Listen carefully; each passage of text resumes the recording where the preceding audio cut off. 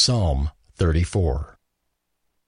Of David, when he changed his behavior before Abimelech, so that he drove him out, and he went away. I will bless the Lord at all times. His praise shall continually be in my mouth. My soul makes its boast in the Lord. Let the humble hear and be glad. Oh, magnify the Lord with me, and let us exalt his name together. I sought the Lord, and he answered me and delivered me from all my fears. Those who look to him are radiant, and their faces shall never be ashamed. This poor man cried, and the Lord heard him and saved him out of all his troubles. The angel of the Lord encamps around those who fear him and delivers them. Oh, taste and see that the Lord is good. Blessed is the man who takes refuge in him. Oh, fear the Lord, you his saints, for those who fear him have no lack. The young lions suffer want and hunger, but those who seek the Lord lack no good thing. Come, O children, listen to me. I will teach you the fear of the Lord. What man is there who desires life and loves many days, that he may see good? Keep your tongue from evil and your lips from speaking deceit. Turn away from evil and do good. Seek peace and pursue it. The eyes of the Lord are toward the righteous, and his ears toward their cry. The face of the Lord is against those who do evil, to cut off the memory of them from the earth. When the righteous cry for help, the Lord hears and delivers them out of all their troubles. The Lord is near to the brokenhearted and saves the crushed in spirit. Many are the afflictions of the righteous, but the Lord delivers him out of them all. He keeps all his bones, not one of them is broken. Affliction will slay the wicked, and those who hate the righteous will be condemned. The Lord redeems the life of his servants. None of those who take refuge in him will be condemned.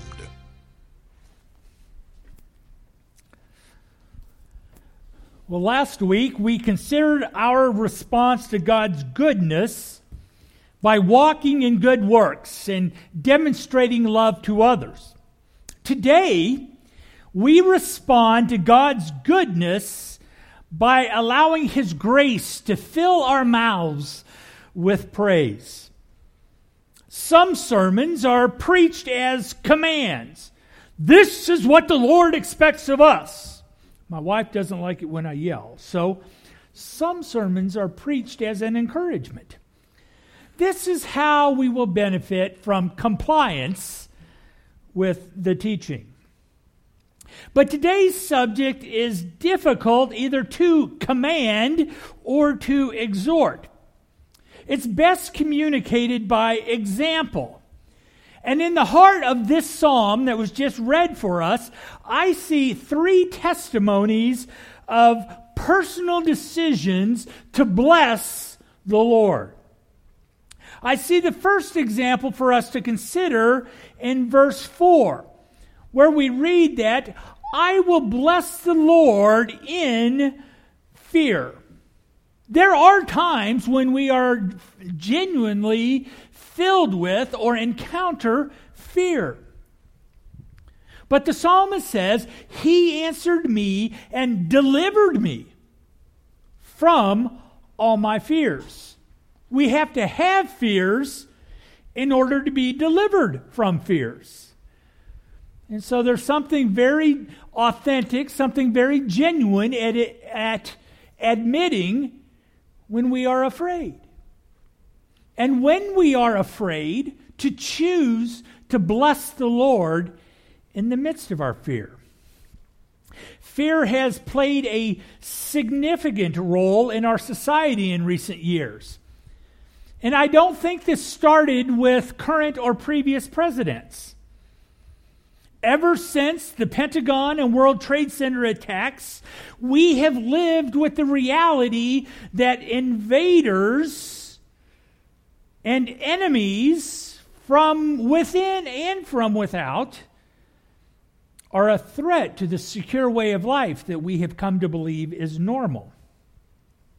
And this fear has multiplied as schools, theaters, and shopping malls have been scenes of mass casualties. And yes, even churches.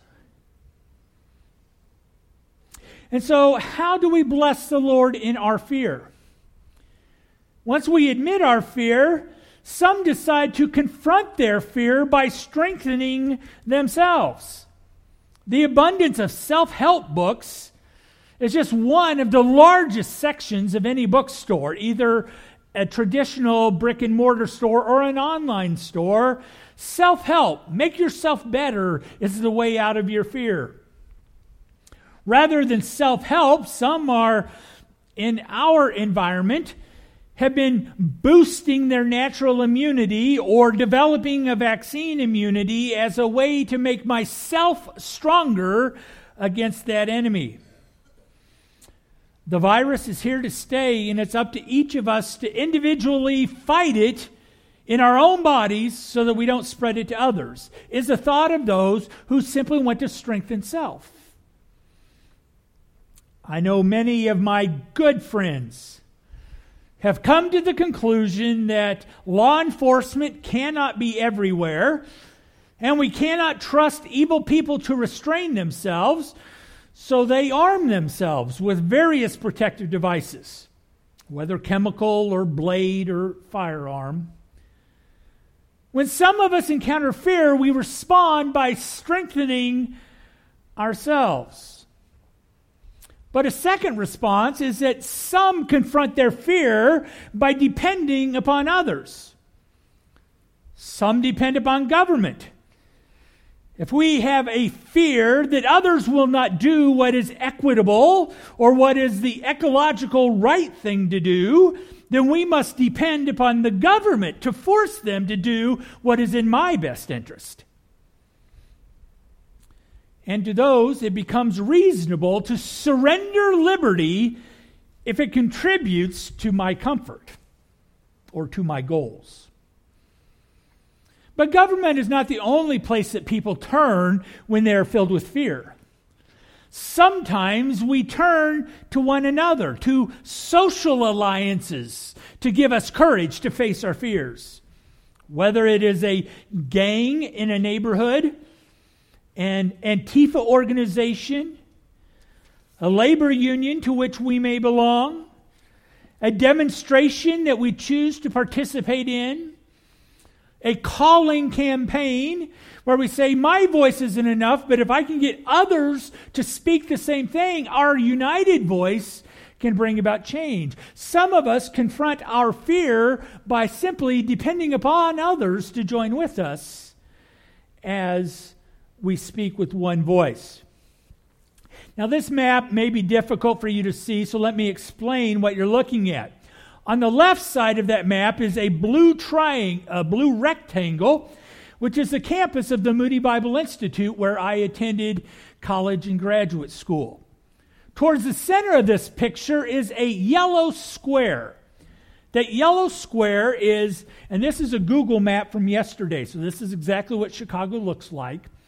That yellow square is Washington Square Park.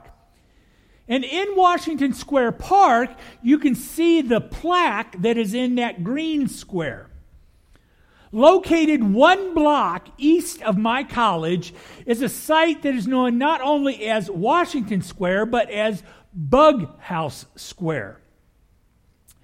From chicagohistory.org, Bug House Square is from the slang that refers to a mental facility as the Bug House. And Bug House Square was a place where anybody can stand on the podium in the middle of a square and just talk about what bugs them.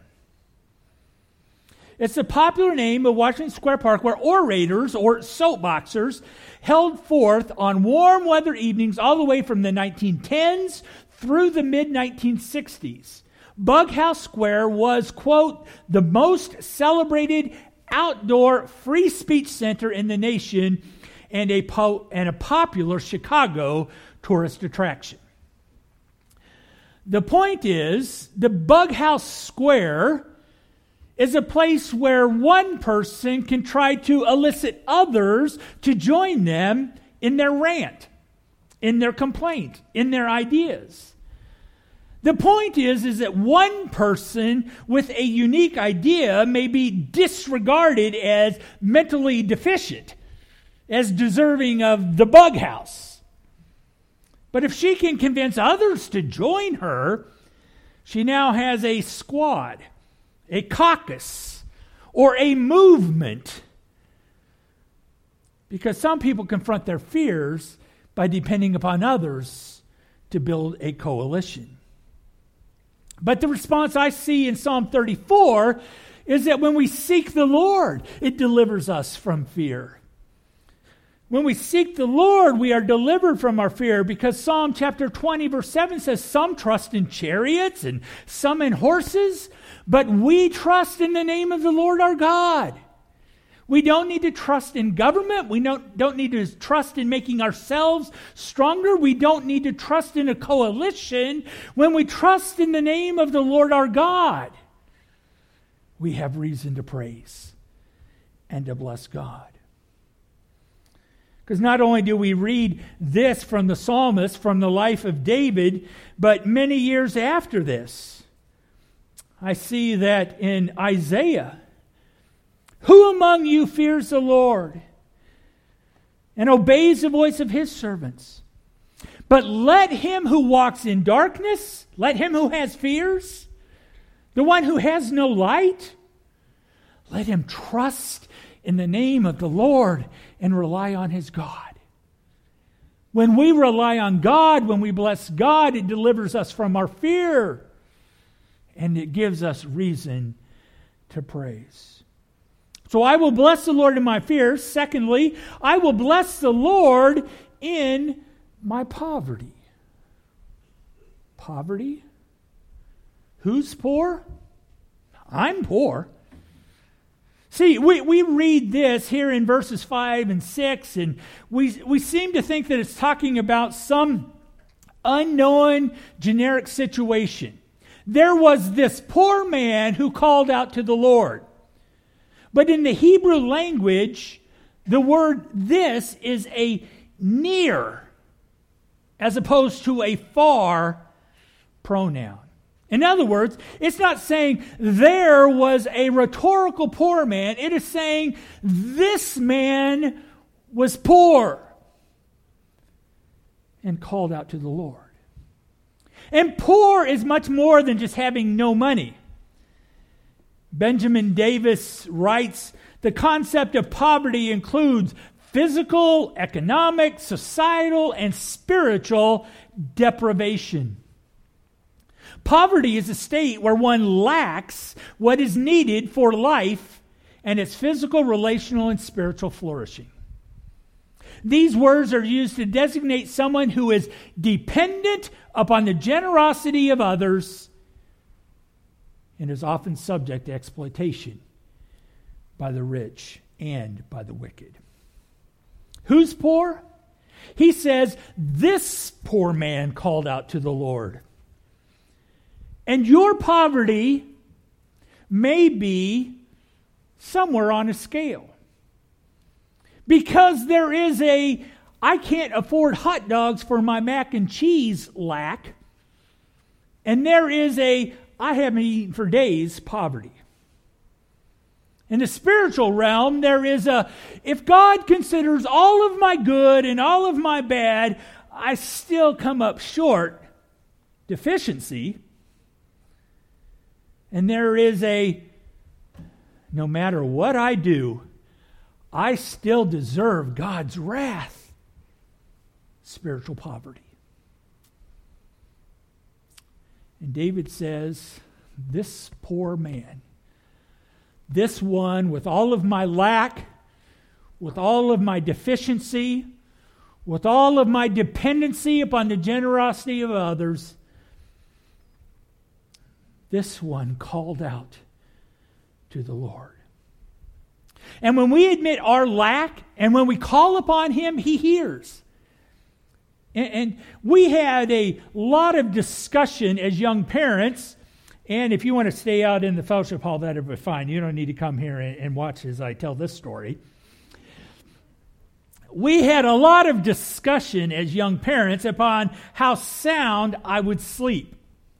Now, honestly, in most circumstances, I never heard the cries of our babies in the night. But there were one or two times when I heard the crying and rolled over as if I had not heard it. The scripture says when I cried out to the Lord, he heard me. It's not a roll over and pretend like I didn't hear. Because the word hear that the psalmist uses here is the word Shema. Now, Shema may not sound familiar unless you have been in church where we talked about Deuteronomy chapter 6. And in the Hebrew religion, they have what is called the Great Shema. Deuteronomy chapter 6 says, "Hear, O Israel, the Lord your God is one God." And that word "hear" is the word Shema, which is the word that David uses here. When the Lord heard my crying, it's not a hear and roll over. It is a hear, engage my mind, and then act accordingly. Deuteronomy 6 says, "Hear, O Israel." That means hear the words, think about what it means, and do the right thing. And it's that sense of hearing is what God does when we cry out to him. When we admit our lack, when we admit our deficiency, he hears it, he considers it, and he acts in our good interest. Which is why we can believe 2 Corinthians 9 where it says that God is able to make all grace abound to you, so that having all sufficiency in all things at all times you may abound in every good work. When we are deficient and admit that deficiency, he hears and he acts.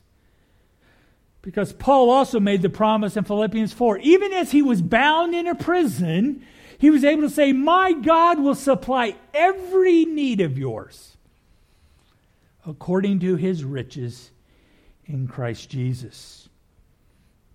But in times of fear, we can trust. In times of lack, he will supply. And the psalmist in front of us continues with a third circumstance. He says, "I will bless the Lord in troubles." And we can look later at verse 15 and verse 17, and it revisits the idea that God responds to our despair. That we can bless the Lord even though we are currently in the midst of troubles. And the reason we can bless the Lord in the midst of our troubles is because Yahweh saves and Yahweh delivers. Look with me in verse 6. The word David uses that the Lord saves from my distress is the word Yoshi. And the two guys in the back probably say, "I know Yoshi." Yoshi is the green dinosaur in Super Mario World. But Yoshi is more than a make-believe green dinosaur. Yoshi is the verb that underlies the name Joshua or Yeshua or Jesus. This word underlies he saves. 300 years after David died, Isaiah chapter 33 says, "The Lord is our king, he will save you." 700 years after Isaiah, the angel told Joseph in Matthew chapter 1, "She will bear a son and you will call his name Jesus." Why? For he will save his people from their sins. And 55 to 60 years later, Paul wrote to the Romans, and it's just as true today, for everyone who calls upon the name of the Lord will be. Yeshua saves. In the midst of our troubles, God saves and God delivers. The word deliver seems rather domesticated, but it carries the idea of not just to deliver, but to snatch away, or to pull out, or to extricate. Does the name Jessica McClure ring a bell? 34 years ago, the eyes of the nation were focused on a well in Midland, Texas, where 18-month-old baby Jessie had fallen into a well. And the next 56 hours, rescue workers labored to successfully free her from the 8-inch casing that was approximately 22 feet below grade. We watched as the rescuers extricated baby Jessie from the well. And it's that idea of extrication is what God does for us. When we are in troubles, He descends below grade. He lovingly gets a hold of us and He extricates us from our troubles, which gives us reason to praise. God does for us what we cannot do for ourselves. He saves and He delivers. Jessie could not deliver herself from that well. She needed someone else to reach down and to extricate her from her troubles. And we need God to reach down from the glory of heaven to extricate us from our troubles. He does for us what we cannot do for ourselves. For when was the last time that you felt helpless? I had no idea when I scheduled this sermon what God was going to do this week.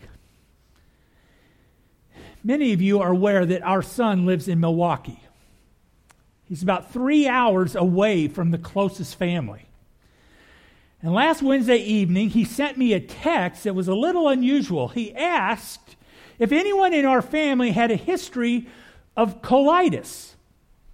And I said no, but I didn't give it much thought because I know he has some lactose sensitivity, so I just figured he was experiencing some minor distress. The next morning, he texted me again. He went to emergent care. They saw something on X-ray and sent him to the emergency room. The emergency room did a CT scan and decided to admit him for something that was happening in his gut. He said 3 different surgeons watched his CT for 20 minutes trying to figure out what was happening.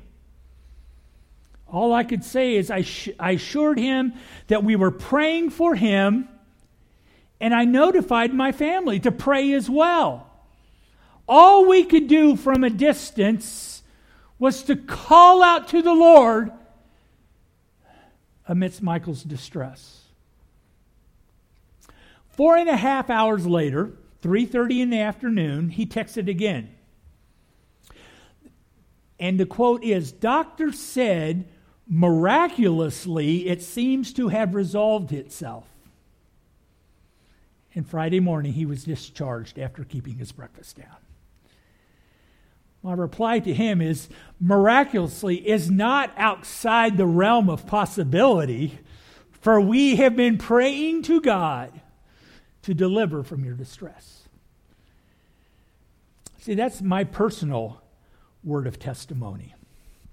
Little did I know when I scheduled a symphony of praise that I would have a scientifically verifiable event in my immediate family that physicians would describe as miraculous.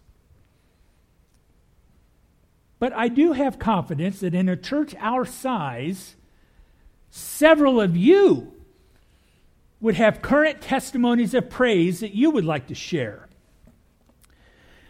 Now, when I flip to the next slide, the YouTube feed goes away. When I come down and push that button, the Facebook feed goes away. So it's just us in this place. And I am going to provide you opportunity to testify of times where you have called out to the Lord. So I